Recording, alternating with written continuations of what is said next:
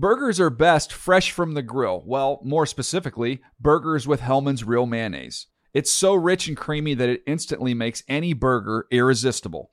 And what backyard barbecue is complete without some potato salad? Not just any potato salad, of course. Potato salad highlights the rich, creamy goodness of Hellmann's Real Mayonnaise. So if you want to take your barbecue season to the next level, stock up on Hellmann's Real Mayonnaise. For great recipe ideas, visit hellmanns.com. When you pull up to game night in the all-new Camry, but it's actually bingo night. Mini golf, anyone? It's a Camry vibe. The all-new, all-hybrid Camry. Toyota. Let's go places. When you buy Kroger brand products, you feel like you're winning.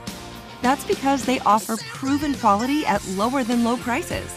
In fact, we guarantee that you and your family will love how Kroger brand products taste, or you get your money back. So next time you're shopping for the family, look for delicious Kroger brand products, because they'll make you all feel like you're winning. Shop now, in-store, or online. Kroger, fresh for everyone. Hey, Damashek here. Make sure you check out the new episode of the Dave Damashek football program. Matt Harmon, Handsome Hank, and I are going through 1 through 16, the AFC, how every team in the conference is going to finish record-wise, and which 6 teams are going to get those precious playoff seeds. We're breaking it down for you. Make sure you check it out on iTunes or NFL.com/podcasts. Much obliged.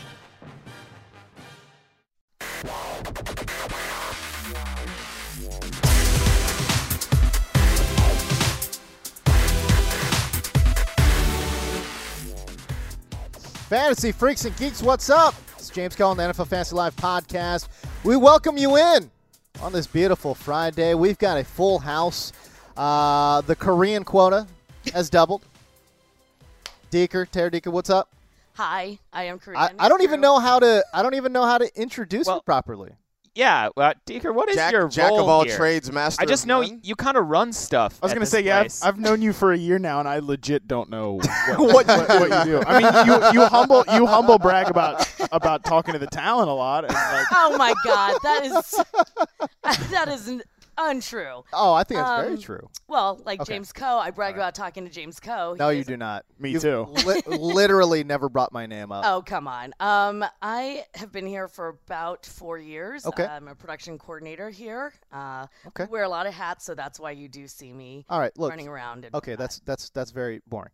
Yes. This is what we really want to know. The people listening to this podcast want to know, why is Tara Deeker in the house? Well, Matt, this is you and a Deeker story, so why don't you kind of take the lead here? Yeah, so about, I guess, a month ago now, maybe more, I came back from my exile in the wilderness. Thank God. Yeah, and upon my return, I think we went out to lunch. Like we're walking out to lunch. Yeah, we were walking out to lunch, and I hear this thing that could only be described as a shriek from the street, and sure enough, it was Tara Deeker here, and it was what we've now come to call the Deek Shriek. So let's just reenact it on the podcast here. Yeah, I mean, I was just caught me by surprise. Hold on. Let's set the table. Okay, we're gonna put up an imaginary door here. Okay, we're gonna open it, and Tara Deeker, you now see. It was That's pretty much how it went. It was exactly like that. And the thing is, like, of course, this was a positive moment, but it was so jarring, the shriek. I mean, listen, I haven't had a woman shriek like that because of my presence in years. Let's or ever, to be honest. I mean, if my memory serves, all of your faces were just. I mean, lit. We were shocked too. We didn't know what was. I didn't know if we were getting attacked. I didn't know if somebody needed help. Well, because I'm I sure didn't know if you it was may excitement. not probably heard it before you saw me coming. Yeah, we call 911 somebody. I was like, do we need to first respond to the scene? Yeah. Like, what's happening? You're not so accustomed to hearing shriek in the streets. Yes. But no, shriek in the streets. Shriek of the streets. And that's what it was. Wow. It was But, so anyways, listeners, What the is reason why we happening? have Deeker here is because we wanted to get this Deek Shriek, but contextualize it for you because we are going to use it in season as like our private Wilhelm scream, which if you don't know is that iconic Star Wars scream where the stormtroopers fell off. Ah! So we're going to use the Deek Shriek anytime a player does us wrong. Yeah, like massively disappoints. So when inevitably one of us jokers on the podcast gives a great prediction about what a player is going to do, and that totally doesn't happen. Right. You know, like when I come out in week 1, like, oh yeah, Tyler Lockett, 10 catches, 190 yards, and then he catches 2 for 30. Then you hear the Deke Shriek. You're going to hear this voice. Oh, yeah. Your fans are, I don't know, fans may revolt. It's supposed to be, a very jarring, like, visceral reaction. All right, good. So use it on Twitter, hashtag Deke Shriek. And this is kind of very, it mirrors my life in general. Yes. Where something so positive is going to end up being very negative. Deke Shriek will be DeekShriek. Yeah, so use the hashtag on we have Twitter. to hashtag that, right? I before E except after C. Yep, we got it. Right, there you go. That's all right, so you got a little grammar, you got the Deke Shriek story, and now I guess we'll say goodbye to Deeker so she can go get breakfast. Right. We're disrupting that. And I'm definitely going to participate in fantasy this year because I'm good. very excited. So when your team sucks, you can use the Deke Shriek. Oh, I'm gonna totally cannibalize it. With Deeker playing fantasy too, it's a good reminder that you can sign up at NFL.com/fantasy, get your league going, get your friend in there. Look at that professional segue, guys. Nice. Right, and as you prepare for your draft, NFL.com/draftkit. Everything you need. All right, well, guys, thank you so much. Thanks for coming in, Deke. Thank you, Deeker. 4 handsome gentlemen, and I'm glad I could bring the Korean quota. It's super high right now. You said 4 handsome gentlemen. There's 5 of us. Oh, 5. Yeah. Well, I'm behind the glass. There's 4 handsome gentlemen. All right, we'll leave it up to you to figure out. That's true. That's true. Bye, Deeker. All right, bye, guys. All right. See you later. So now we have our own inside joke. What an podcast, absolutely stupid podcast we run here. What an absolutely stupid podcast. We're very fortunate to be able to. This is great. We've got a big show outside of the Deke Shriek today. We're going to give an AFC East preview, Bills, Dolphins, Patriots, Jets. We're going to add some more folks into this into the fan league. We're at the point now in the fan league where people are getting antsy. I think. Oh, yeah. People are getting nervous. People are like, yo, guys, I've tweeted at you like 10 times now. Right. Like, well, why am I not in the league yet? I can't keep up. I'm getting nervous. Over the weekend, I said to Alex, I was like, man, I'm starting to feel like bad for the people that aren't. Because I guess I don't know how that didn't dawn on me that we've gotten like 200 reviews. Oh, out of this my whole gosh. thing? Yes. No, more. Like more than that. Almost like several hundred now. We've gotten several hundreds Trillions of trillions. Yeah, we've gotten literally trillions. We've gotten literally trillions. Right. We've gotten trillions of reviews. We've gotten so many tweets, and I don't know why this didn't dawn on me earlier. That I'm like, oh right, like we have like 40 spots to give away. Well, look, you know what's great though is I saw a couple guys on Twitter hitting me up like, if I don't get in the league, I'll start my own league. So what I think is we could do like a Premier League system where other fans start their own leagues. Wow, we having relegation, and then we'll relegate leagues. Yeah, we'll relegate players. Nice. You know what? That's really good for us to not be in the bottom. Right. Can you imagine if we got relegated? Oh God. Yeah, that would be sort of embarrassing, right? Oh my gosh, that would be bad. So we're gonna welcome probably. I think we're gonna fill up the OG League and the Beard League today, right? Yes, correct. And then Danger Zone might need another day because there's so many people and it's so dangerous. Well, it's a 16-team league. Yeah. And today I'm thinking about adding just one. Whoa. So that we have crazy suspense over the weekend. Wow. I kind of like that. And I'll add maybe like 4 or 5. Give people a chance to get more dangerous over the weekend. That's right. Yeah. That's right. That's right. That may be what we do. So yes, we're going to do AFC East. We're going to do Fan League, but let's start with our top headlines. The camera highlights in the world of sports. Breaking news. Breaking news. Breaking news. Breaking news. Whistles go. Woo! I like turtles. We continue to follow breaking news. Watch the news because I'm a kid. So y'all need to hide your kids, hide your wife. And our top headlines really mostly week 2 takeaways in the preseason here. We'll start in Green Bay. Alex, your thoughts on P90X? He's back. He's back, man. If you want to not believe it or you're still feeling burned from last year, you got to get over yourself because Eddie Lacy's looking like the back we saw in 2013 and 2014. He's running with good vision. He's running with confidence. He's showing good feet. He's plowing through arm tackles. He's still got that spin move. I was looking at his ADP right now on NFL.com and Fantasy Football Calculator. He's going about the 8th pick in the 2nd round. That's a great value. Wow. He could even climb up a little higher, but he's back, people. Just, I know it hurts when he hurt you so bad last year. It probably still stings. Show us on the roster where Eddie Lacy hurt you. But he's back. It's time to get back in on him, and this Packers offense is going to be good to go. Is it crazy to say that if you've got one of those turnaround picks, 9 or 10 or 11 or 12, it's not crazy to take him at the top of the second round because you're not going to see him again. Absolutely not. Show. I don't know if I'm in on that. I'm just saying if you're high, you're high on Eddie Lacy, yeah. If you don't worry about investing the pick. I agree with you. I'm not going to do it.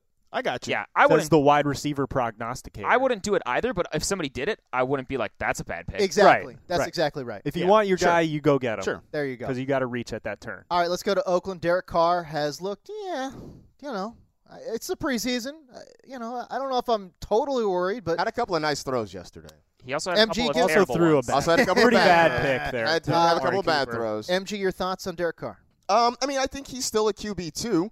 I haven't seen anything that has changed my mind. I feel like he's a guy who he might start knocking on the door of the top 10. I don't think he breaks into that group quite yet, but I could see him somewhere, 12 to 15 when it's all said and done. And like I said, everything I've seen from him so far this preseason has sort of confirmed what I believed. He's a good quarterback. He's not necessarily going to be a lights-out guy week in and week out, but if you wait on quarterbacks, if you like to maybe stream quarterbacks, Derek Carr is a guy who can hold you in good stead this year. What did Derek Carr have last year? 29 touchdowns? I believe so. I think he had 30, didn't he? Yeah. Either way, it was either 29 or low 30s or something like that. But, again, if the defense has improved as much as we think they have, I know they added DeAndre Washington, but, on the outside, they didn't add that much, right? So I wouldn't be surprised if he kind of ends up with 32, 31, 32. That's the same range. He had 32 last year. 32 last year. So, I wouldn't be surprised if he ends up with 32 again. Yeah. Which, again, it's hard to be a top 10 quarterback when you have those kind of numbers. So look, he's only in his third year, too. I agree. It takes a couple years for these young guys to get a grip on their development and stuff. Like Russell Wilson's going into, his fifth or sixth year now, and he's just reaching his prime. So I think Derek Carr has a ways to go in terms of developing. In Detroit, Marvin Jones has absolutely impressed in camp. He's looked pretty good in these games. We go to the WR prognosticator, West Virginia's finest, the man with plenty of beard oil to be had, Matt Harmon. Plenty. Marvin Jones. Yeah, I've been talking about Marvin Jones for a few months now, and I think people are just finally beginning to catch up on this, but he's a guy that when you look at what he did last year, he was a good player in Cincinnati, but they had to use him a lot as a situational deep threat because they had a stud number one receiver, they had a stud tight end. They didn't really need to count on him on a week-to-week basis, but there's no question he's going to inherit a ton of volume in Detroit. Calvin Johnson retired. He saw over 140 targets last year. He's going to have to take on a ton of that volume on the outside, and he runs routes and reception perception, the slant, the curl, the comeback. Those are all things that he's going to have to excel in the intermediate area because Golden Tate and Bolden are more short slot guys. Yeah. So, he's going to see 120 targets. There's almost no way that he's not going to be a wide receiver, too, in fantasy. And while his ADP is coming up, he's still a late 7th-round pick at wide receiver 36. Oh, he's going into the 7th round? Huge value. Yeah. He definitely is. Still a value there. I still think, I saw him go in the 5th round of an MFL 10 I'm doing today. I wouldn't probably – that's probably a little aggressive, but at the same time, 6th to 7th round I think is a great price for Marvin Jones. He has real breakout potential. I may have to put a kibosh on future Marvin Jones chats. Yeah. You got to keep his ADP lower, man. No, we got to help our listeners. You're only worried about the March to 1100. Of course I'm worried about March to 1100. But his ADP won't affect his March to 1100. Well, look, I can't take, unlike other folks, I cannot take obvious choices here. He's going to crush 1,100 yards. I think, he's going to get to 1,100 easy. But what I'm saying is when I originally made this call, this dude was going in the 11th round. I still think you're fine. I think you're fine, and I don't know how much more he's going to. I have been extolling the virtues of Marvin Jones this entire offseason. I feel bad that Great, we get it. You're first. You're going to get 1,100 yards. It's not that. I want to draft him, and I don't know if I'm going to be able to. Yeah, it's making me upset. All right, let's move on. Cincinnati, Jeremy Hill. He's looking good. He does look good. I think he's a great value as a guy to target if you're going wide receiver heavy early. His ADP's mid to late 4th round right now. I think it was even lower. It's actually 5th still on Fantasy Football Calculator. Right. Early 5th. Yeah, it's creeping up though. People are starting to catch on, and I think he's one of those guys that people just aren't excited. The name on the roster doesn't look amazing. It's an unsexy name. Especially after last year when his yards per carry dropped from 5.1 as a rookie to 3.6 on so bad. Almost the same amount of carries. Right. So bad. But I've liked Jeremy Hill for a while this offseason, and people are starting to catch on, I think. And I think he's going to have a nice bounce back here. It's been really good to see him run with more decisiveness than last year, because last year he would get to the line of scrimmage and he would dance. He'd look like Bambi on skates. Right. But so far in the preseason, he has been hitting that hole with authority, and he's been showing that same kind of burst and power that made him such a terror to defenses down the stretch in his rookie year. His rookie year, he had so many great highlights. So many explosive runs. And last year, I wish I had the numbers in front of me, he did not have a lot of explosive runs. No. I mean, all his fantasy points came from 1 yard away. Short touchdown. Well, I think my question with Jeremy Hill is he has looked good, but is he going to get enough opportunity so that he's not touchdown dependent? Because last year he was extremely touchdown dependent. Can he get enough carries? Can he get enough yards, say between the 20s, so that you don't have to worry about him getting in the end zone week in and week out? Because that's why I still lean a little bit toward Gio Bernard. I know that the touchdown upside isn't quite the same, but at least in his ability to be dynamic, to run and catch the ball, for me, makes him a little safer. Is it fair to say that you think that Gio is a safer week-to-week proposition? Yes. But that perhaps Jeremy Hill has a higher ceiling. Yep. For sure. Especially due to the touchdowns. That's exactly what I was going to say. I mean, I just wrote about Gio Bernard for my zero running backs to target late in your drafts piece. Okay. NFL.com/Harmon. That's a mouthful to say. Baby. But you're exactly right. Gio has been a consistent producer. He's never been below a top 20 running back in PPR leagues. He had I believe 7 or more points in 9 out of his 16 games last year in standard league, so he can give you that safe floor. But Hill's definitely chasing the ceiling.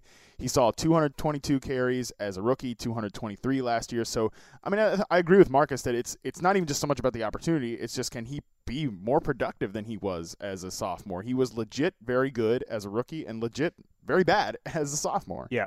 All right, in Atlanta, Devontae Freeman far outplaying my boy, Tevin Coleman. He looked good last night. Oh my gosh, he looks great. Yeah. Okay, that's great.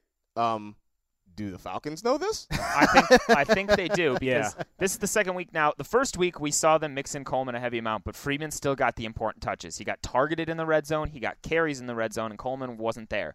Once again, Freeman, their running styles are just in such stark contrast. It's like night and day. Yeah. Freeman has good vision. He has great feet. He has good balance. Coleman, if he can get his one cut and get upfield with nobody around him, he's great. But there are too many runs that he has where he doesn't create for himself, whereas Freeman, like on his touchdown, he read the line right. He made Justin Gilbert look like a fool. I mean, that's not very hard so far in this point in Gilbert's career.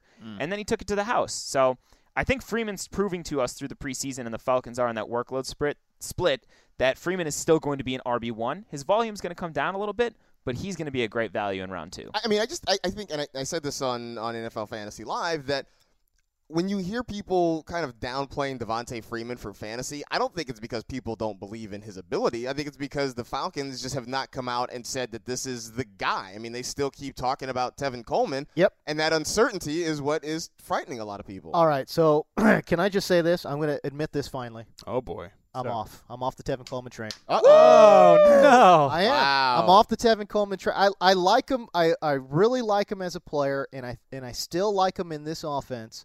But man, oh man. I mean, Devontae Freeman's the truth, man. Yeah, He's he great. just looks so good. I mean, he looks good. I think about his workload in the passing game as well. The team added a very nice offensive lineman in Alex Mack in the offseason. This team, man, they can run the ball. They're going to be able to run the ball. And Devontae Freeman, for me, has just looked good. And plus, they're going to keep him in on those passing down situations. I'm sorry, man. TC, I'm sorry, bro. I mean, we've been talking about this. I'm off. Every time we bring up Freeman on this podcast, I mean, we've been talking about this for a long time. We've said that even if Tevin Coleman mixes in inside or between the 20s, it's Freeman's pass-catching prowess, which is unquestionable, and his ability in the red zone, where 10 of his 11 rushing touchdowns last year came within the 10-yard line, that makes him just such a good floor play. Yep. And, I mean, it's like Tevin Coleman's going in the 9th round right now. Fine, whatever, you want to take that. But, like, even if Freeman was to get hurt, he's not going to inherit that passing game role. He's not a good receiver out of the backfield, and that's just tough to count on week to week if Freeman's healthy. Like, you're basically banking on big plays. Right. So there you go. Staying in Atlanta for a second. We'll stay in Atlanta. We'll talk about Mohamed Sanu. Round 15 ADP. Good value, bad value, just about right. Great. Sure. Great value. Amazing value. Amazing value? Yeah. Sure. I wouldn't say franchise here. Come on. Yeah. No, not amazing value. Look, the thing is, I think so. What do you Just because It's Mo Sanu. He's free though. Right, but we've seen him be productive before when he has to be. When he's in a bit role, he's that's more what he's comfortable doing for sure, and that's what he will be for Atlanta. And we saw that Leonard Hankerson was productive playing alongside Julio Jones last year. Back when Roddy White could actually play, he was productive. There is a role for him in that offense, and if Julio Jones was to get hurt, I mean he's going to just inherit a massive volume. Last year, let me just get to that quick. Last year, Leonard Hankerson, who is not on a team. Who was got not cut on a team. by the Bills, He just got cut by the Bills. Yeah. Was on pace after the first 4 weeks of the year for a top 25 wide receiver finish.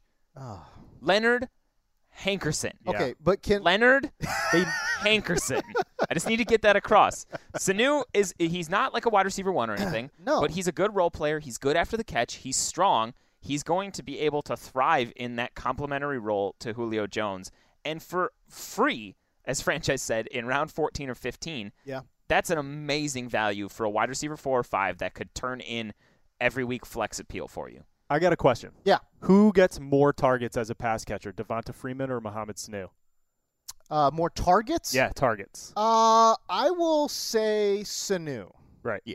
I would say Sanu. Okay. What? I don't know. I just think that's. What? Do you have a follow-up point there? Yeah, my point is I just think that's a good question to have because look, they got Julio Jones, Mohamed Sanu's the number 2, and is Devonta Freeman the third option in the passing game? I would, yes. But the only point I wanted to make about Sanu was that first of all, we know that he's not an explosive athlete, right? So for me, again, it's more of just a situation where I think Justin Hardy is going to get some work. I think Aldrick Robinson is going to get some work as well. Okay. He's such a below average athlete. I just can't buy in. All right. I mean, sure. Look, you're talking round 15. It's a dart throw. Yeah. And if you feel comfortable with your dart landing on Mohamed Sanu, go for it. You might even get a touchdown pass out of him this year. Who knows? There you go. Who knows? All right, there you go. In Chi-Town, Jeremy Langford, come on. Come with me. Who wants to get on? Who wants to come with me on the Jeremy Langford trade? No? Anybody? I guess. Come on. I guess. What's his ADP? What is his ADP? Somebody look this up for me. Well, so he is 5th round. It's hard to think over that. Round 5. But I never see him go there. That's the weird thing about that. Like he's going later or earlier. I feel like he goes later. I think he goes later too. I mean, so Fantasy Football Calculator has him in the 5th round. Yeah, 5.03. It's so weird. You know what though? I think we do a lot of expert draft. Yeah. Where and Langford has certainly been skewered. Looking at you, Mike Clay. Yep. Thanks, Mike Clay. But no, I thought he looked really good. He did, and the Bears need him to be good. I saw an article this morning from I think the Chicago Tribune saying Langford's performance in that game last night was the most important thing for the Bears offense because last week that's not true. They need a run game. It was abysmal last week. I think the most important thing for that team is that Alshon Jeffrey stays healthy. Well, but they need balance. And I agree. They need a run game, and the fact that he performed well is encouraging. Adam Levitan of DraftKings tweeted this morning. The Bears' first-team offense has now run 39 snaps this preseason. Okay. Jeremy Langford has been in for 36 of them. Hello. Meaning they're looking like he's probably going to be a 3-down guy to start. And all this talk. I still don't think he's going to be a 3-down guy.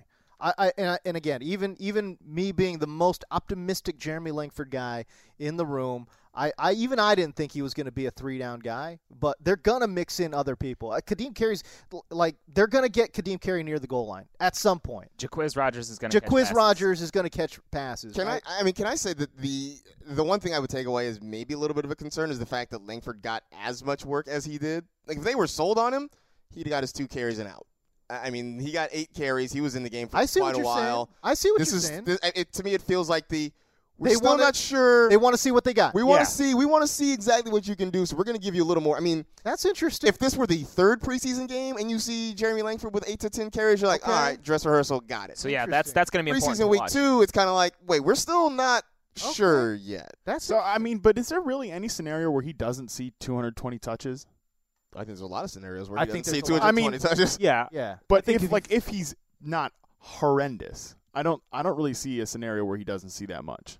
I'd feel more comfortable saying 200, but I think you're right. He could probably push for that, especially if they're rolling him out this early and often with the first team offense. So it's making me feel a little bit better. Right. All those other guys lurk, and you're inevitably going to have Jeremy Langford weeks where, Jordan Howard and Kadeem Carey. And I don't know if Jordan Howard's even in the picture anymore. No, it's going to be something stupid, like he has a 1 carry for 1 yard touchdown kind of thing. But I agree. I think there's going to be weeks where you just get so frustrated. It all makes the big thing with Langford is he going to be the pass catching back, which you mentioned to Quiz Rogers. That's certainly something to keep in mind. Like Langford saw 40 targets as a rookie. He dropped 8 passes, had a below 60% catch rate for a running back. That's pretty terrible. But he was also used as a downfield target. His 4.9 average depth of target for Pro Football Focus led running backs that saw 25% of the team snaps. Mm-hmm. He had over 12 yards per reception. I mean, so if that's dialed back, good. Yeah, maybe that's why he dropped so many passes, had a low catch rate, because he was the most targeted downfield running back in the NFL last year. If they dial that back to be more of a short to intermediate thing, that could be a situation where he catches yards per. I know that's insane. That's we know that's why I've been kind of okay with Langford in the 6th to 8th round range, is because even if he's not that good, who cares? We know he does have big game potential. Absolutely, 100%. All right, let's go to New England. LeGarrette Blount. What do we make of his performances? His role in the offense? Look, New England has made it clear they're almost assuredly not going to play Dion Lewis in the preseason. They're going to try to get him ready for week 1. Keep in mind he's coming off of that ACL that he suffered, 6 weeks into the season? Yeah, roughly. 7 or 8 weeks. Yeah, okay. Yeah. So week 9. Yeah, so there you go. We're going to see some LeGarrette Blount. I don't even know what other backs. Oh, James White. Brandon Donald Bolden, Brown. Donald Brown. Oh, boy. Wow. Drug up Donald Brown from somewhere. Yeah, no, when Lewis gets back, it's going to be a Blount-Lewis split. Yeah. And I think so. Jeff I think so. Jeff Howe from the Boston Herald, who covers the Patriots, has pretty much kind of been the one insisting that they want to take it slow with Dion Lewis because they think he is so important to the offense. They trust him implicitly. They don't need him. So that's good for Dion Lewis. If you're a Patriots fan, you need to follow him, by the way. Jeff Howe is great. Yeah, absolutely. Very good beat writer for the Boston Herald, covering a team that's tough to cover. LeGarrette Blount was one of the guys I also had in that zero running back piece yesterday because he goes in the 9th round. And while he's frustrating from a week-to-week perspective, he's not a guy that you can roll out there every week. We kind of know when he's going to be good. It's when the Patriots are heavily favored against a team that you think they're going to smack around. This comes from Graham Barfield in games that the Patriots were heavy favorites, that Tom Brady was playing. Those games, Blount averages 11.5 PPR points per game. The games that don't qualify for that, where the Patriots are kind of in more shootout games, he's a 5-point guy. So you know that he's going to be a touchdown threat. He's scored 16 touchdowns since his time with the Patriots the last several years. How interesting. He's a guy that you can kind of predict when you can use LeGarrette Blount. There are certainly weeks you want to be completely hands-off, but for a 9th-round price at a guy that's going to be a touchdown threat, I'm totally in on that. Hey, there you go. Trying to predict the Patriots' game plan week to week. It's tough. I like LeGarrette Blount as a flex play in that total matchup thing. Like you said, you get him late. And what a great stat that is. Yeah, exactly. It comes from Graham Barfield. Who's a great follow on Twitter. I'm going to retweet that right now. Adam, baby. There you go. Boom. Hey, let's go to Seattle. We're going to go to the Fantasy Fox Mulder on this one. That's what's up. Whoa. The truth is out there, apparently. I found it. I found it a couple weeks ago. You wanted to believe. Michael, man. And now you believe. And oh, man, last night all the tweets from all these people in the industry was just getting me so excited. And I don't want to freak out too much here. Okay. It still is only preseason. Yeah. But I tweeted out, it looks like Seattle's grooming him to be the week 1 starter based on the fact that Rawls is still on the sidelines. Maybe he gets some work in that last preseason game. Probably not, But they're not going to roll him out there week 1 and be like, hey, Rawls, carry it for us 25 times. Right. C-Mike is going to be the guy. And another point that I saw, I forget where I saw this, but C-Mike, he caught 1 pass last night, but CJ Prosise still hasn't gotten any reps. He's supposed to be the pass-catching guy. Rawls isn't a great pass catcher. So maybe they're trying to, improve C. Mike's pass catching skills to be that guy if Prosise can't get out there. And if by the way, maybe that doesn't even matter because their offense doesn't really throw to the running back. It hasn't a ton. Anyway. Also true. But also they've split C. Mike out a couple times in the preseason. Yep, they did. So they have. It's interesting. It looks like they're finding various ways to get him on the field since the awakening happened last year. People are like trademarking the awakening. As Chris Wesseling was on Twitter. Was great. Oh, yeah. Great. Yeah, and Bill Barnwell made this point that, regarding this whole awakening thing. He made the point that Marshawn Lynch had a pretty similar experience when he came from Buffalo to Seattle. I mean, people were absolutely writing off Marshawn Lynch. Like, basically put him in the grave. Yeah. And then we know what happened after that. Right. No, that's very true. Every party needs a pooper. That's why you invited me. Yeah. Get out of here, MT. Fantasy skeptic. No, but it has nothing to do with it. We've seen great things out of Christian Michael.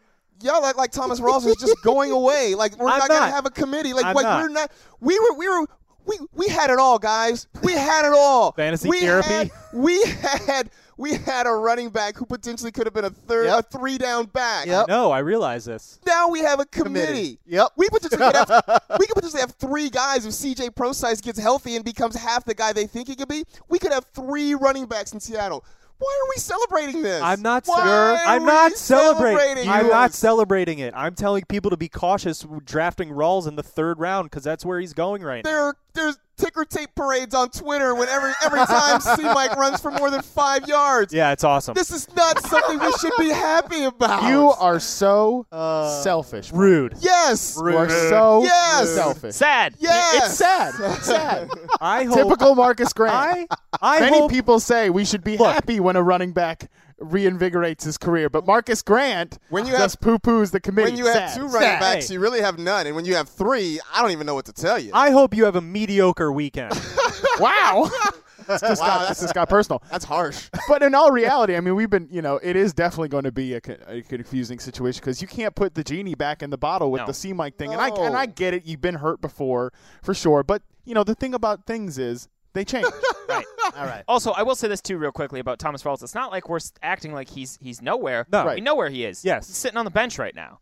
And if that wearing a polo. If that ankle doesn't hold up because he's coming back from a serious injury that he actually then they revealed later had surgery on, C-Mike is going to have a lot of value early in the season.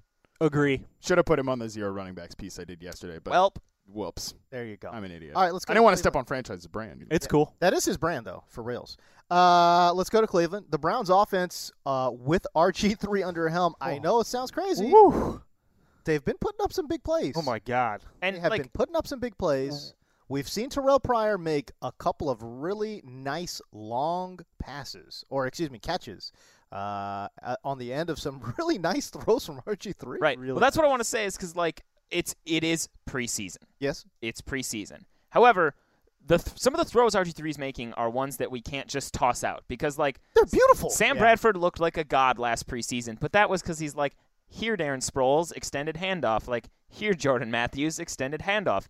RG3 is dropping some dimes out there. His pass to Gary Barnidge against the Falcons was beautiful. So nice. It was beautiful. It was a drop in the bucket. It was only where Barnidge could get it, and he scored. And this offense, Matt and I were talking about this last night, might have the most athletic receiving core 1 to 3. I agree. With Corey Coleman, Gordon, and Terrell Pryor. There's some freak shows. Now, that being said, don't go overdrafting Terrell Pryor because he roasted Desmond Trufant. He's still a converted, quarterback to wide receiver. He's a freak athlete, but his production's going to be extremely spotty. However, this Browns offense is one that we might need to keep a close eye on as the early season unfolds and, make adjustments off the waiver wire for other people. What I would like to do, and we have the magic of this because, by the way, go get NFL Game Pass if you haven't already because you can actually watch a lot of this stuff, which is great. They do have coaches film, especially in the regular season, which is fantastic. But you mean it's important to watch the games? It sort of is. I think you should just look at the numbers. What I would like to do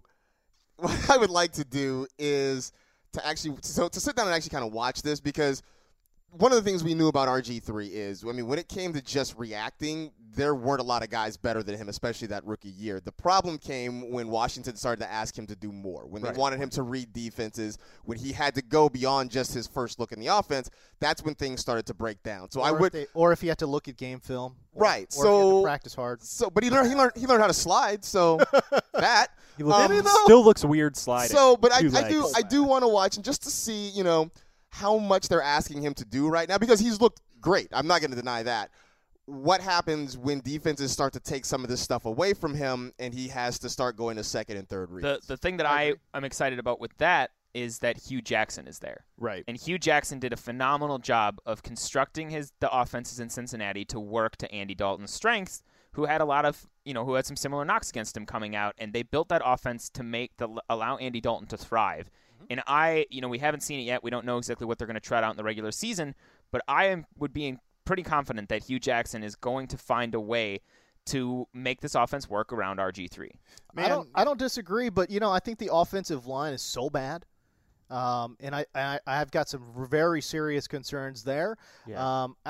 Look, it's great in the preseason. There's no question, but I'm still not sold on the Browns' offense in general because, again, when the regular season rolls around and they're starting to look at blitz pickups and more exotic defenses, this offense is going to not be as good. That's why they're going to be worth watching that first month or so of the season. I mean, it's a situation, I think, where there's going to be some sporadic production. Like you said, they're not going to necessarily be an efficient offense, but they're going to put up numbers, and that's what we're about here. I still don't know about that. Like I said, their offensive line is so bad. Right, but their defense is even worse. If they're that's true. Their defense is that's bad. Interesting. They're going to be trailing a lot. Yeah. So I mean, I think we're into the passing game. The one guy that I think that's a good point, man. that is quietly not being taken into account here, like in a negative way, is Duke Johnson.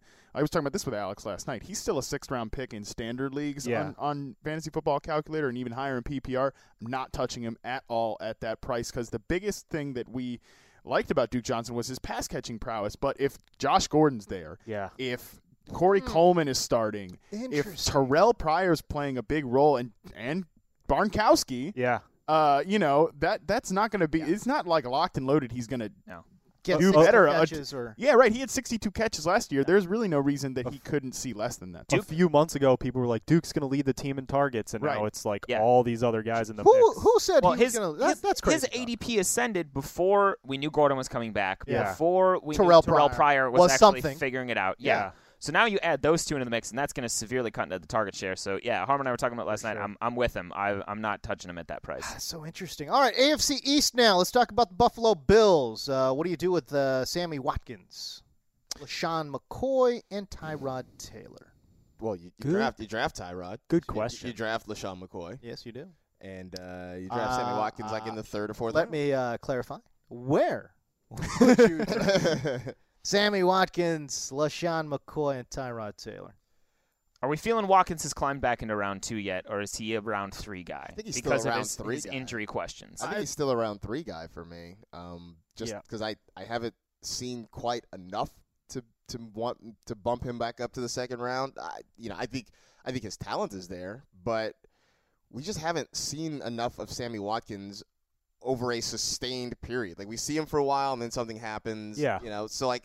And a lot of lower body injuries too. Which is bad. Yeah. That concerns me. Yeah, if you look at his second half of last season, I mean, he was legitimately the most dominant receiver in the NFL during that stretch. Is he going to see the volume of that level?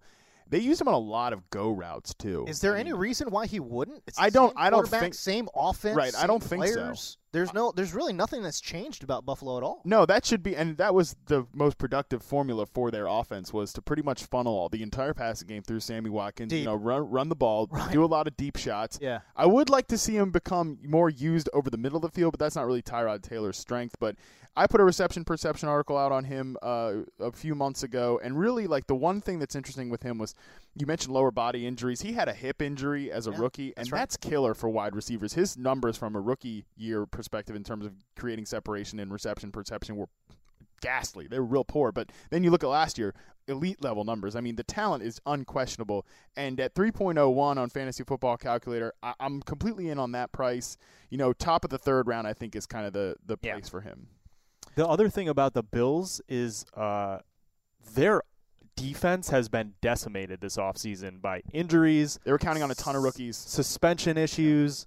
Like, their defense is not going to be what we're used to seeing Rex Ryan's defenses look like, and that could affect. It's a great point, especially for Tyrod and Sammy, because like you said, the injuries, at the draft, they took defensive players in the first 2 rounds, and then Rex Ryan basically anointed them starters. They're both injured. Ragland's out for the year, and I don't know what's happening with Lawson they took in the first round? Or Yep, Shaq Lawson. Obviously, Lawson. he had a major shoulder injury, so I don't know. I'm not. You're right. And I don't know what's up with him. this But, is- and then Darius. Yeah, Darius. Darius It's not is suspended. It's not just a minor suspension. It's one of the linchpins of their defensive line. Darius is a beast. Former 2nd overall pick. Like He's a beast. He's a fantastic player, and they're going to be without him for 4 games. Yeah. So Yep.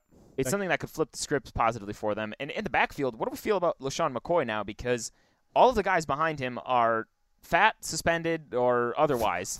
So okay, you just mentioned how some of them I think are both. I think only one of them is both fat. Some and of them are both. Some of them are both. It's a Venn diagram for the backup running back. Because Jonathan Williams hasn't actually been suspended yet, has No. he, for his DUI? But yeah.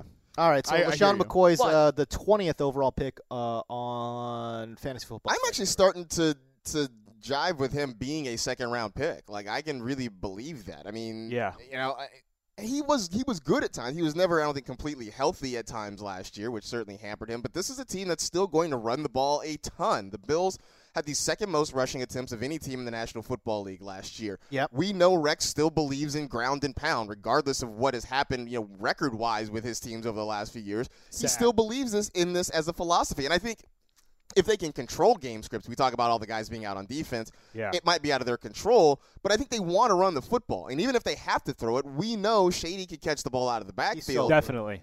I am starting to believe that this guy is worth a 2nd-round pick again. Can I say this at least, though? I think the workload is starting to get up there for Shady. I really love him as a player. It's just right now when you look at who he's going around, and Marcus, you love playing this game. On Fantasy Football Calculator, he's going ahead of guys like Mike Evans, Keenan Allen.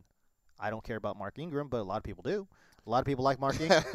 How dare you? Alshon Jeffrey, Brandon Cooks.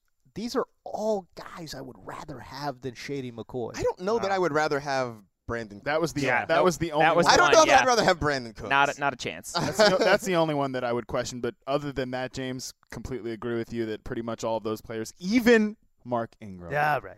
The real question is, like, so if you go wide receiver in the 1st round, are you cool with taking Shady in the 2nd round as your RB1? Like, No. would you feel good? No. Or would No, you? I think I go wide receiver again. I think Right. McCoy in the 2nd is for people if you choose to go RB first. Yeah. If you go running back 1st round, then I think you can come back and get Shady in the 2nd. Yep, I agree with that. Kind of agree with that. It's such a weird strategy to go RB. Like, I know it sounds strange for me to say that the traditional way is weird, but it is. I mean, come on. I mean, you got to look at the talent level with where he's going in drafts. Well, but also think Take the best player that's also available. but that's also an attitude of it's the whole zigging where other people zag. If everybody is going wide receiver, then you go out and get running backs. Like it happens. You just have to hope your upside shots or your wide receiver 2s that you load up on in the next couple rounds, one of them turns into a wide receiver 1 when you get your Michael Floyds and your John Browns and your even Tyler Lockett, Marvin Amari Jones. Cooper, Honestly, Marvin Jones. That's what I said. You can go RB, come around and get an Amari Cooper in the 3rd round and still feel pretty good Or about it. Demarius Thomas. So, Right. there's good wide receivers to be had out there. Okay. But let's talk Tyrod quick and move on here. He's a double-digit round guy. He is. Man, I'm loving Tyrod this I love year. Tyrod too. I'm just saying where he's going relative to other guys. He's going to be in the double-digit rounds. He's a perfect candidate for if you want to wait on quarterback. I love him. People are starting to come around on guys like Phillip Rivers, and I've seen him climbing up in drafts a lot, but Tyrod is still hanging around down there. So if you really want to wait, he was 3rd in fantasy points per dropback last year. Over the first 4 or 5 weeks of the season before he got injured, he was a top 5 scoring quarterback. And even when he came back, he was a top 10 scoring quarterback. They just paid him, so he's there for at least another year. But his contract is weird in that it's not long-term, even though it was, I'm making air quotes right now, 6 years, 90 whatever $1 million. Right. There's a team option after this year. So Tyrod's going to want to come back in and prove that he's worthy of getting that starting quarterback paper. What a weird deal. Because he's only being paid like $9 million this year, which is great, but that's like the 24th among quarterbacks. Yeah, it's still nothing. So Tyrod's got a lot to prove, and he's still one of my favorite late-round quarterbacks. All right, let's go to the Miami Dolphins. Jarvis Landry obviously will be very popular, but what are you guys doing in this backfield? Jay Ajayi, Arian Foster. God. Exactly. I'm running away from it. Yeah. I don't want. All right. Do not want. No? Do not want. Nothing at all. I mean, do Arian Foster not is a guy want. whose upside at least is especially interesting, no? Yes, I agree. And I'm excited. They're going to play Foster a little bit. Word on the street is this weekend. As of the recording of this podcast, the Dolphins have not played in week 2 of the preseason. So I'll be very curious to watch him and see how he looks, because everything we're hearing out of there from players and coaches, the drumbeat thing we always talk about, is that he's in phenomenal shape and he's looking great. His ADP on Fantasy Football Calculator in the mid 50s. So he's going in that 6th round. That might be a little high for me. That's pricey, brah. I would rather wait a round or two before I thought of taking I'm a actually shot on surprised by that, because I thought he was going to go in the 8th round. Like the 8th, if he's in the 8th, I'm going to jump on him. Okay. 7th, depending on my roster construction, I might. But I've definitely slid Ajayi down a little bit. Foster's the back I'd rather have right now just because of upside. But other than that, I don't know. It's a big question mark in this backfield. Yeah. Jarvis Landry, we believe. Dig it. I'm totally cool. Can I get a stat projection from you, Harmon? I don't know. Stats. I don't know. I think right around what he did last year, 110 catches. I think the catches might come back down to just kind of the baseline 100 level. The question really is will his volume come down? He had 166 targets last year. Yeah. Wow. I don't see those coming down too much, only because, Adam Gase even said this, like, man, when I try to call plays that go away from Landry, the football just seems to find Landry. He's a football magnet is what they called him. And I think that has a lot to do with how the quarterback likes to play the game. He definitely likes to check the ball down to Landry. Even when Landry's not the first read on a play, he might well end up becoming the number one read, just because that's where Tannehill's going to look. If other guys aren't open, he's open in those short to intermediate ranges, and he's schemed open by the coaching staff. So I don't think he's going to fall too much lower than 100 catches. I would like to see him be used in the red zone more. Or be more effective in the red zone. He was certainly targeted a lot down there inside the 20-yard line, but I'd like to see him catch more touchdowns. I think there are ways, the way Green Bay uses Randall Cobb, the way that the Lions used Golden Tate last year, that could make him more of a touchdown threat. All right, Devontae Parker going in the 80s on Fantasy Football. No, thank you. Nah. No, why? Listen, beyond the fact that we don't know if he's going to be good enough. But let's take that off the equation, because he was the second lowest success rate versus press coverage score in reception perception history last year. Obviously, young. Obviously working back from an injury, obviously young, but that was the biggest question I had about him coming out of school. And I think the biggest reason he didn't progress there was because he was – I said we were going to take this off the table, and I'm putting it on the table. But because he had missed all that offseason practice time, he didn't get to learn more moves off the line of scrimmage and put that time in to increase his craft. Okay. That's been the case again this offseason. He missed minicamp. He missed some parts of training camp. He's a guy that is definitely starting to, kind of rack up the injuries a little bit. Sure. This time it wasn't just the foot. So that's something you always have to be aware of. Beyond whether he's going to be good enough to be a consistent week-to-week outside receiver, which I have questions about based on his reception perception results, I just don't know how many targets are we really going to project for Devontae Parker. Can Ryan Tannehill support 2 top 30 wide receivers? That's my biggest question, and especially when Kenny Stills, I know this is going to sound laughable, but has been getting rave reviews out of the camps too. And if last year down the stretch, what everybody remembers from Devontae Parker are those big splash plays where he was going deep and jumping over people, if half of those targets go to Kenny Stills, who was a natural deep threat, that's totally going to take a hit out of Parker's value. There are just too many question marks around him, his quarterback, and the offense as a whole for me to buy in and drafting him in the 80s. And I really do believe, sorry to cut you off, James, but I really do believe that they took Leonte Carew in the 3rd round this year with a specific purpose. They called him a target player in the press conference after the draft. They traded some significant capital in next year's draft to move up to get him. And I really do think that he is a guy that they have big plans for. He was the guy that stepped in for Parker when he was missing practices in training camp. And he's, unlike Parker, that guy that you can stick on the line of scrimmage as the X receiver, one of the best success rate versus press coverage scores of the charted rookies this year. Strong dude. Yeah, he's definitely he's not flashy or anything, but he's a guy that consistently gets open, good craftsman. And I think he could be a guy that takes some targets, then demands that role because he's good at what they need. From right a now. physical standpoint, Devontae Parker, very interesting. Total 6'3", 210. He ran a 4.45 40 at 6'3". Think about that for a second. That is what makes him such an interesting player. A deep sleeper, deep danger zone type sleeper. Jakeem Grant continues to make plays. Seeing a lot of talk about him lately. Continues to make plays. We've been talking about him all offseason, but he just keeps doing it. So right until he stops, what wouldn't surprise me? He's got to throw that name out. What wouldn't surprise me is if Parker did have his splashy games, but they're surrounded by a lot of 2 for 20s. Yeah, you're right. All right, let's go to the Patriots. We talked about them a little. Their backfield in length, so we'll ignore Dion Lewis and all that. But Martellus Bennett, man, again, we talk about guys that continue to make plays in this preseason. Martellus Bennett is right there. Jimmy Garoppolo seems to favor him. We heard a lot of reports on NFL Network, on ESPN, other outlets about Jimmy Garoppolo continuing to favor Martellus Bennett. Again, I've got some serious concerns for Julian Edelman in regards to Marty B eating into his production. I'm with you, James Coe. I tweeted out something about Edelman yesterday and got flamed on Twitter by the Patriots fans. Yeah. But he's going like late fourth. Wait, Patriots fans got mad because you said something negative about Weird. this? They got pretty That never crazy. happens. Harmon was like, I can't believe you tweeted that. That was Your bold. mentions are going to die. And then I promptly retweeted. And then I got the Harmon bump on the retweet. Thanks.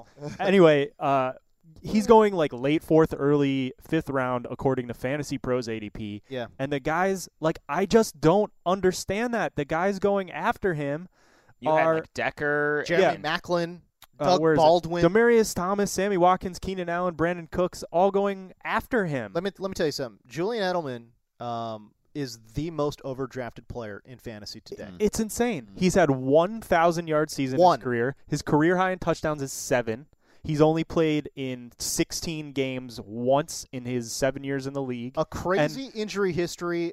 Has never shown us a crazy high ceiling. Right. I don't understand it. And I do not understand it. I do understand his value in a full-point PPR league. No. Then, no. I do. I mean, because Julian Edelman is the king of 105 catches for 1,075 yards. That's what's going to happen. But I think that's where the confusion comes in, is that people look and they see how many targets and how many catches he gets, and you kind of gloss over the fact that it doesn't necessarily add up yardage-wise or touchdown-wise. He's had 105 catches as an absolute ceiling. Right. In 2014, he had 92 catches for 972 yards. Come on. He missed 2 games there, but still, Come on. he missed 5 or 6 games last year with an injury. He just I don't understand taking Julian Edelman that early as like a wide receiver too. People are crazy. I don't necessarily dislike him as a fantasy pick, but I think that is too early. You know, if they're gonna be a more base 2 tight end outfit as an offense, which they absolutely will. One of their beat reporters surmised that they could run 2 tight ends as much as 80% of the plays. Yeah, and I mean, that makes complete sense. Like they're a matchup nightmare with those 2 guys out there on the field. You know, Edelman played a lot more on the outside last year, and he'll have to do so again this year. But that also kind of changes the role. He's not going to just necessarily get a bunch of short dump-offs from the slot and be a PPR monster. Yeah, and the other thing is Brady's out for 4 games. So right. Even if Edelman's fully healthy at the start of the season, is Garoppolo going to load him up with targets? He had 2 offseason foot surgeries. We can't forget that. Right. The issue, I think, is because Edelman's not there to work with Garoppolo. I mean, I think that's part of the reason that we're starting to get excited about Martellus Bennett. Is he's there to work with Garoppolo, and they obviously seem to have built some sort of rapport with each other. Right. All right, let's go to the Jets. Matt Forte in round 4. Good? Bad value? You like it? I kind of like it. For one, how dare you go finish the Patriots without talking about Malcolm Mitchell? That's rude. Rude. Keep an eye on Malcolm When Mitchell. is he supposed to be back, though? We've talked about Malcolm Mitchell. The end. Yep. All right. Just saying, it's going to happen. If not this year, next year. When is he supposed to be back, though? He's already back practicing. Back. Oh, all right. Oh, really? I thought he dislocated an elbow. He came back like pretty much a couple That's days what later. happens when you're the truth. Wow. Okay, Not that Jets. truth, different truth. Oh, anyways, but the Jets. Sorry. Matt Forte, round 4. Good, bad, yes. I like him there. Like round 4, I guess you kind of have to take him there. Do you? Do you? Why? I thought his ADP was like maybe 3rd round earlier in the offseason, and I don't know. It's only 1 round, but I can't see myself taking him in the 3rd round. But He's going in the 40s. He's going in the 40s. So or late 30s, early 40s. So he's going late 4th is really what we're kind of seeing here. Yeah, I don't know, man. I like just am kind of iffy on Forte. For one, because I like Bilal Powell so much better as a 9th round pick than Forte, and I really do think they have very similar outlooks this year. I feel like I've been talking about this situation a lot recently just because I just wrote about it. But, Yeah. they don't have a lot of receiver depth on the team.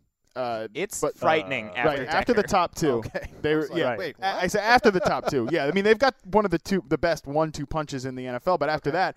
They don't have a lot of like 3s and 4s, and this is a team that likes. You were pouring a little bit out for Devin Smith yesterday. I am. I am. Well, he's also not hurt. He's also hurt. He's probably going to start the season on the PUP, and he's he's still young. ACL, right? Right. Exactly. Yeah. And after puncturing along as a rookie. Oh yeah. Training camp too, rough stuff. But anyway, so my point in that is that Chan Gailey loves to spread the field, and I think one of the things that we saw.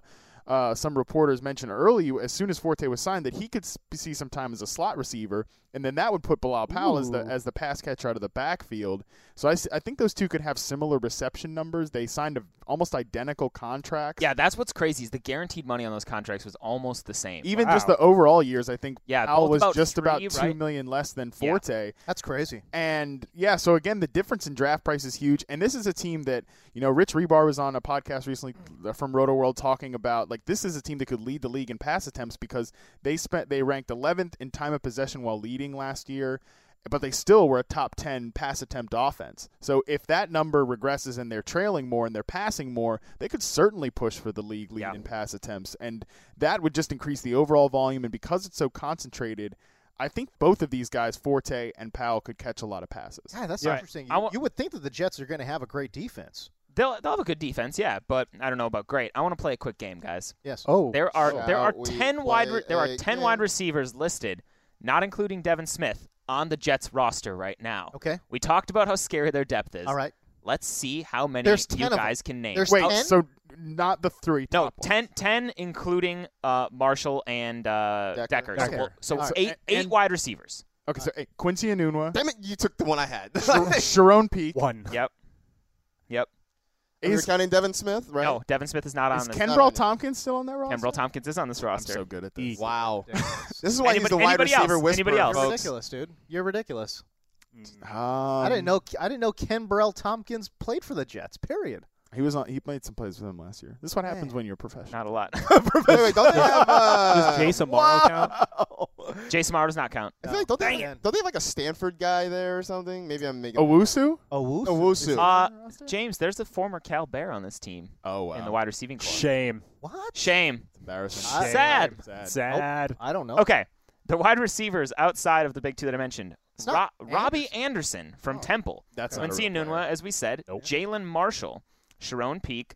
Jeremy Ross is the Cal Bear. That's the Cal guy. Wow. Tompkins, Kyle Williams, and Chandler Worthy. So as we mentioned, Kyle Williams still kicking around in the league. Yeah. Did you say Chandler Bing? Is that what Chandler Worthy? Chandler Bing. I think you made up 5 of those names. So that speaks to what we're saying of why you could see Bilal Powell and Matt Forte both getting widely used in the passing game because they're tight ends too. Jason Morrow's coming off of injuries has kind of been disappointing, and then. Who's their other guy? Kellen Davis is their starting tight end right now. Cumby's with the Chargers. What about Jason Morrow? They've essentially punted on tight end for the last couple of years. Yeah. I think they were the lowest tight end target. I think there's I think you could count on one hand. I believe actually the number of targets the tight ends. So I think you're legitimately. No, I'm not joking about that. I believe that was the case. Well, I have 6 fingers, so that is a really weird admission. Okay, especially the way you said that. Okay. All right, so okay, Antonio Alfonseca. Brandon Marshall. How comfortable are you guys taking him in the second round? Love it. Comfortable, very comfortable. Eric Decker, where's he going? 6th round, underrated as usual. Touchdown machine. It's because guys like James Coe just hate on him all the time. I know, it's so weird. 1,000 yards, and he's going to get double-digit touchdowns again. No. What's wrong with that? No, he's not. What are you talking about? He always gets double-digit touchdowns. He's not going to go. He's averaged 9 touchdowns a season over the last 3 seasons. Guys, Antonio Brown had 8 touchdowns last year. So? Stop it. They're different. Yeah, the 18 what the hell is your point? I think, actually, what did he have? 10, actually? But Julio Jones had 8, I believe. The different receivers. And what the hell is your point? They're not the same. The point is that it's so difficult to get double-digit touchdowns. And Eric Decker does it all the not when you're Eric Decker. Not when you're the GOAT. James, there are a few things we can count on. 1, you hating unathletic players. 2, death. 3, taxes. 4, Eric Decker getting 10 touchdowns. All right, well, would you rather have Julian Edelman in the middle of the 4th round or Eric Decker in the middle of the 5th round? I would rather have Eric Decker. There you go. Okay. We got him to convince. We convinced him to like Eric Decker. All right. Yes, he's the most consistent wide receiver producer in the NFL. Go to the fan league, please. We're gonna announce some more. Are we capped out or? Well, no, their beard league's gonna fill up. Let's let them start. They've got 4 guys, right? Oh, okay. We've got 4. Oh, wow. I have 2 and Harmon has 2. So let's just read the highlights of the reviews because we can't sit here and read the reviews for all of these. All right, let's go. go. Bore ourselves and our listeners. Franchise, you want to go first? All right, I'll go first. My first guy has a sick red beard. Okay. He titled his review Fantasy Lumberjack. Oh, yeah? So if he gets in this, well, he's getting in this league, but he has to name his team Fantasy Lumberjack. That's a requirement. Good. His name is Tyler Sipes, Tyler D. Sipes on Twitter. Left a nice review, but he sent us some photos of his red beard and the whole lumberjack thing, and he sucked me in. So, Tyler Sipes, you're in. You're in, pal. Congrats. Welcome to the Beard League. Atta baby. My second one. So, this looks like what happened is the review was like make a pregnant woman happy or something along these lines. It's a good way to get attention. I think what it is a pregnant wife wrote a review for her husband. She said he can't stop talking about getting into one of the fan leagues. Okay, good. So at Snooks on a Leash, Matt Snooks, you can thank your wife. I'm not sure what her name is. Snooks? I believe it's Alicia because she was full disclosure. If you didn't announce them, they were going to be in the OG league. Oh, really? So one way or another, they were getting in. Sorry, MG, I stole your. No worries. Stole your guy. No worries. But she left a really nice review. Said, looking forward to listening year round. So Matt Snooks, you're in the Beard League. Welcome. All right. Sweet. Harmon? All right, I've got one from Stitcher because I'm an equal opportunity. There you go. Type of person. Yeah, I know. Whatever. I'm such a good person. All right. Anyways, this one comes from Sean Karamanian, I think. Nice. I don't know, whatever. If you're Sean, you left a review on Stitcher, make sure to tweet at us because you know who you are. You're in the Beard League, and I will read the highlight of why this one stood out to me. He obviously gave a lot of praise to the podcast and how good we are at fantasy, which of course we are. It's what he says. It's not just the football advice I love. Their daily DAP segment has introduced me to some great reads, awesome flicks, and rad new music. I'd love to be brought into the listener league of your guys' choice, though I have the scruff to hang with the hairiest in the bearded league. Well, you get to hang with us now because, hey, man, people that hate on the daily DAP segment, I don't care. Get out of here. We love doing them, and a lot of people love them, so I wanted to give somebody that praised them some highlights. And then now this coming one is the last entrant in the Beard League. Correct? This is the final entrant in the Beard League, and this is and while this might be heartbreaking for those of you that didn't get in, his review is something that we can all benefit from. This is Tyler Park. He says he really enjoys listening to the NFL Fantasy Live podcast and watching the show on TV. Wow. It's by far his favorite of both categories. So obviously DAP's there to you. So he and his brother apparently watch the show and listen to the podcast together, and they have come up with bets to take on the podcast, or should I say propositions? Whatever. You already said bets. Okay. I said bets, but it's not real money. I'll barricade the door so Shadowy League figures don't. Thank come you, in. appreciate it. Good. So this is the rules of the game they play. We both guess how many seconds into the show James says Fantasy Freaks and Geeks. What? We both guess how many times That's within 2 seconds. James, we're still talking about you here. Number 2, we both guess how many times James says man and bro in the show. Bruh. We both guess how many times James changes opinions from show to show. That is not true. I stubbornly stick to guys. You're off Tevin Coleman, though. Oh, boom. Boom, roasted. Oh, roasted. Got him. We both guess everyone's favorite sleepers, busts, and first rounds before the fantasy season. We guess the most popular waiver pickups each week. We do our own Danger Zone League and march to 1,100 picks. Oh, nice. We make bets on how many times Harmon talks about Allen Robinson and Eric Decker. Well, you just got one. Nice. We make bets on if Fabiano thinks anyone will do better than their breakout year again. We make bets on all regression, bro. We make bets on all of James's nicknames with MG and the Whiz Kid from Wisconsin last year. First of all, people like it. Stop it. We make bets I think on it's how many times you're going to use that. Stop Yeah, it. yeah. It's how many times you're going to use. Oh, I see. We make bets on how many times Gelhardt talks about Wisconsin on the podcast. It's actually not that much. Lastly, number 11, we make bets on a lot of other stuff according to each specific show or podcast. So clearly, these people love the show. And, I mean, there's a lot of potential for a game here that you guys can all play at home. So, listen, the last entrant of the Beard League is Tyler Park.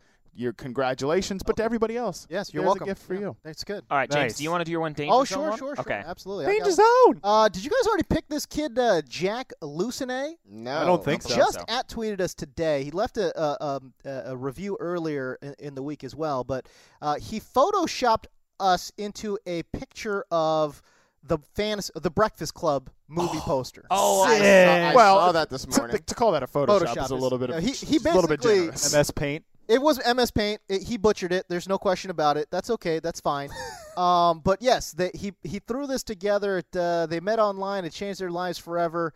Starring Gail Harco, Grant Harmon, and Jack, which is Jack Lucene. I'm sorry, franchise. He left you out, bro. What? It's true. Sorry. Well, that's why you belong in the Danger Zone League. Oh. Leaving me out. Right, so there you go. So welcome into the league, Jack Lucene. He also left a nice little note for us on iTunes, I believe, as well. He ranked us the best podcast that he's listening to.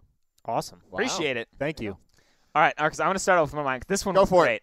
So this one comes from iTunes. It's from Jake Goody? I don't know. Gudde. He left it on August 8th. Titled, #Bathroom Breakdown. Yeah. I've only listened to a couple months before this rating. I'm able to say I'll be listening for years to come. Honestly, what won me over is the tangents, like the minute-and-a-half bathroom breakdown that occurred on a recent episode. Honestly, I could have used some more analysis of the sink, though. Yes, it has had some injury concerns and seems to go down every year, but does it have any upside as a deep sleeper? In which round of a redraft bathroom league would you feel comfortable taking the sink? How does its injuries affect the rest of the bathroom team? This is all serious. It's a great show. He likes the advice and stuff. But I had to welcome Jake into the league for taking our bathroom discussion and spinning it into an actual fantasy talk. That's fabulous. Jake, well done. Clearly a loyal listener. You are in the league. Try and hit us up on Twitter, or we'll track you down some other way. That's beautiful. And then the other entrant I'm going to do before we let Marcus pick the last two for the OG league. Okay. Comes from Sleazy Stampese on Twitter. Okay. I like his it already. actual name is Lincoln Stamp. Lincoln without a second L, though. Lincon. Wow. He comes from Down Under. Okay. Loves listening to the show and all the hot takes. Why we're letting him in, he has some other nice things to say, including a Hane Plane reference. Yeah. But he says he only plays in a super shallow league Down Under with 6 people. He says, yes, Oh. a 6-person league. Ew. So because of that, and his fandom and listening to the show, we're going to welcome him into a real league for him to test his mettle against Marcus, myself, and 9 other people. So welcome to the league, Sleazy Stampese, Lincoln Stamp. You are in the OG league with us. There you go. Welcome. All right, so the two that I picked, the first one comes from Thomas Storbach, just Storbach, Storbakk on Twitter, and basically he says he's been playing fantasy football for 4 or 5 years. This is the first year he's actually started to listen to podcasts to try and enhance his knowledge, but the reason I did it is he is Norwegian, and he wanted to, he said it'd be cool to have a fun Norwegian, and you know the thing about Thomas? My brother-in-law is Norwegian, and he's a cool dude. Ooh, there we go. So, there you go. So the people That's the only reason you need. Pretty much the people of Norway are cool with me. So Thomas, you are welcomed into the OG league. Nice. And my other one, I may be stealing your thunder a little bit here, James Coe, because I think this was originally directed at you, but I love this review. Okay. It is from Justin Cole, who is at FF Auto Drafter on Twitter. And basically, he wants to play the heel because everybody needs a heel in their league. And he's decided that he's going to be the guy. Now, he said originally that, James, you called him out for hating on Twitter. So basically, with as much haterade as I can possibly summon, here it goes. First, I hate that I love this podcast and all of the truth. And although the truth is out there, it's just not on this podcast. I'll save you the bulk of it, but I'll skip ahead. Yes. Because, basically, what he says is, I already know that James won't choose me because he knows that he's dealing with a Rolex-wearing, diamond ring-wearing, kiss-stealing, wheeling, dealing, limousine-riding, jet-flying son of a gun. I'd have a hard time holding my alligators down if I was picked for the league. That is good enough. That's a straight Ric Flair. Strong Ric Flair reference. Justin Cole. I do like it. Was he on Twitter that he sent that to us? He sent it on Twitter. I believe he rated this. I'm not sure if he rated this on his podcast page or where. What's his @ handle there? FF Auto Draft. FF Auto. Hey, who's this kid that did the DAP tracker? Oh man, that was going to be my DAP. So what? Should we just get to DAP? Let's get to DAP. No. Who is this kid? Because I want to add him to a league. Oh, that's you can add it to we'll find out. Does he want to be in this league? I don't see why he wouldn't. I think it was my mentions got lit on fire because I tweeted a Vine of Terrell Pryor, so I'd have It's to. all good. dig Doesn't back matter. and find Hey, it. kid who did Dap Tracker. Let's get to just run the daily Dap sound. Let's get to it. Extra, extra, read all about it. This is the daily Daps and Hub. Give me daps, cause I be scribbling rap. Give me dapping up, daps abound, daps. All right, kid who did Dap Tracker. Tweet us. Let us know if you want to play in the Danger Zone League. It's a 16-team Deep Sleeper League, obviously. If you want to play, you're in. That was awesome. But, of course, you still got to go through the standard protocol. You got to subscribe, rate, and review. Yep, rate and review on iTunes. But so that was going to be my daily dap, so I'll just start us off. Please. But I think somebody was tweeting with Harmon and me, and you might have been on it too, James, about how they love daily daps, but somebody should have some sort of website to track all of it. Well, they said you guys should do that. Oh, yeah. And then I replied quickly with, a loyal listener should do that. So, yeah, I am certainly not doing all that work. So Exactly. I quote tweeted that and was like, Yeah. if there's anybody out there with some time and some web savvy, we'd love some sort of website to do it. Sure. And, of course, a fan being smarter than me just created a Twitter handle. Why not? So he can tweet out, and he's tweeting out the dates. He was telling me Perfect. he's going to be working on it. There's 11 tweets so far. It's at NFFL_DAP_track. You can follow it on Twitter. We've all retweeted him. But There's some.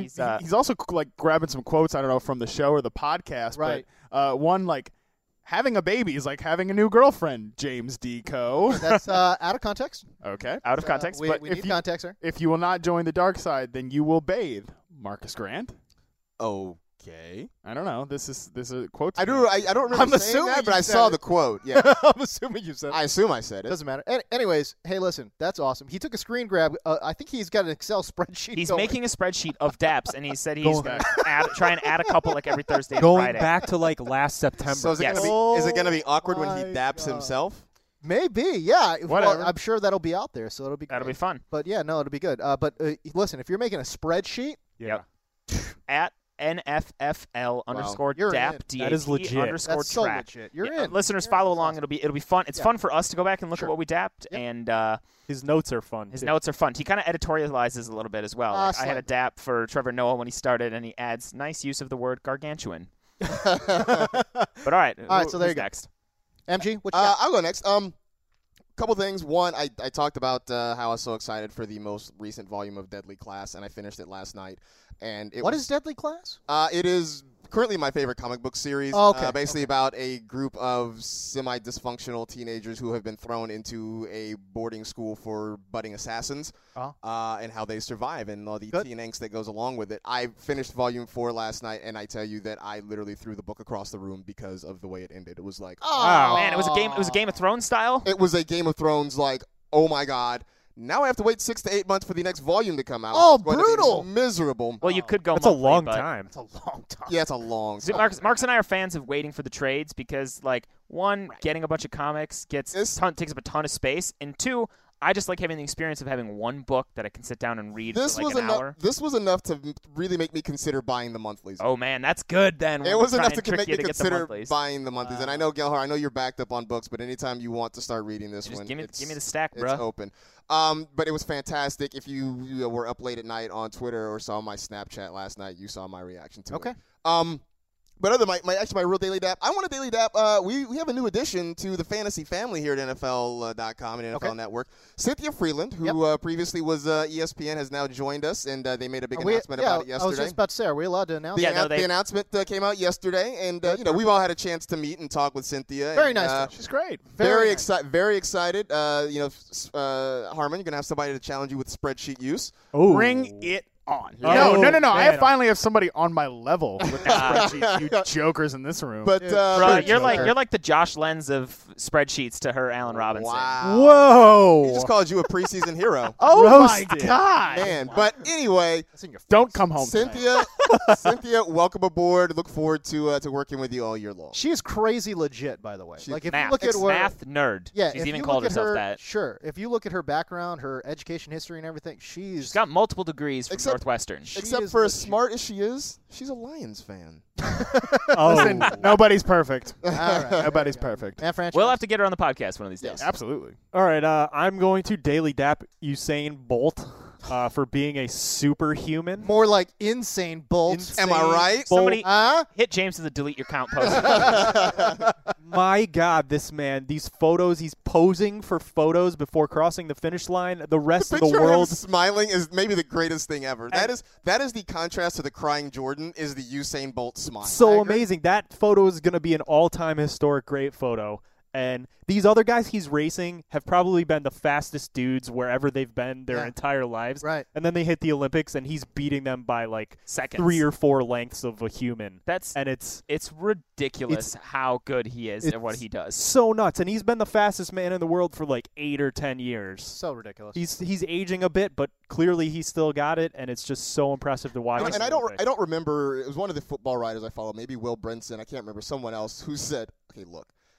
How has somebody just not spent a flyer draft pick on this guy in the NFL?" Because he's making more money doing this and not risking his body. Oh, I'm not saying that he was actually going to sign the deal, but how is just somebody just not, throwing out just like a flyer? Supplemental draft. Like whatever. More of like just like as a PR, right? Marketing, we're like a pinch runner for like a minor league baseball team. He'd make a killing. Just go steal second. Yeah, love it. Absolutely love it. Yep. I'll say this too. What was that interesting thing that they threw out at the current progression of which humans are accelerating? It's going to take 20 years for somebody to break Usain Bolt's 100-meter record. Wow. That's ridiculous. Yeah, he is one of a kind. All right, the pride of West Virginia. What you got? Yeah, so I'm gonna. It better not be hairspray, bro. It's not hairspray. All right, good. It's beard oil. Your hair does look flames today, though, I will say. Oh, thanks. Yeah, that's not. You're not out of the doghouse with that Josh Lenz of spreadsheets, but that certainly helps. Perhaps you can buy me lunch today. Wow. I'll pass. All right. Well, whatever. Still don't come home then. So I'm gonna adapt. Franchise talked about the release radar on Spotify recently, which has been revolutionary to my listening experience on music. And one of the bands I discovered was it's just all one word, Johnny Swim. I think it's a married couple. They sing some really good, just very good, just their voices are incredible. They're both very attractive people, so the hell with both of them. I hate that. There's nothing more infuriating. What kind of music is it? Is it like folksy or? It's not really folksy. It's like, I can't really describe it, but it's like got a little bit of like soul to it as well. Great. And I mean, I put it in Slack. I was like, guys, they're really good. And everybody was prompt to point out, since I'm king of the Alones, how ironic it was that it was a bunch of like love songs essentially. And I believe in love, and it's good to see other people thrive in it. It's just it's not for me. It's clearly not. It's clearly not for me. So it's good to still hear that reminder through beautiful music, and wonderful. to know that it's out there for other people, just not King of the Alones. So there you go. I'm scared for your spreadsheets once you do find a woman. That's why I never will find one. You're going to suffer. I'm destined to walk this life alone. I see. With the spreadsheets, and it's essentially for all you guys out there listening that I carry this burden of the alone. Everybody tweet to Matt and thank him for taking the L in his love life to put a W in the spreadsheet column. Hey, listen, you can't spell love without an L. Okay, delete your account again. Okay. All right, sorry. I'm gonna go the other way in terms of the musical spectrum. I ran across another hip hop group very recently. It's a Korean. An all-Korean combination there. What a Korean episode we had. I know. You and So Deeker weird. and now a Korean hip-hop group? I don't know. It's great. So weird. Multicultural. But no, they're from. They're originally from Virginia. I think they live in New York now. Where in Virginia? Where I'm from. I don't know. Maybe they're from West Virginia. I don't know. What is this band again? I wasn't listening. They are called Year of the Ox. Year of the Ox. They've got a couple of singles out. But for the most part, the one I was like, whoa, these guys can bang, is this song called Seven Rings. So Year of the Ox, 7 Rings. It's a banger. I really dig it. They're really proud of their Korean-American heritage and culture, which is cool. And they don't run from it, but they are legit like hip-hop heads. So it's good. Nice. One of the dudes on there he's got swag. So it's cool, man. Year of the Ox, 7 Rings. Go check them out on YouTube, or I believe they got a SoundCloud too, but you could go find them. So there you go. Anyways, that's the show. By the way, subscribe, rate, and review. I'm going to take a couple of more Danger Zone entrants. You go into your shower feeling tired, but as soon as you reach for the Irish Spring, your day immediately gets better. That crisp, fresh, unmistakable Irish Spring scent zings your brain and awakens your senses.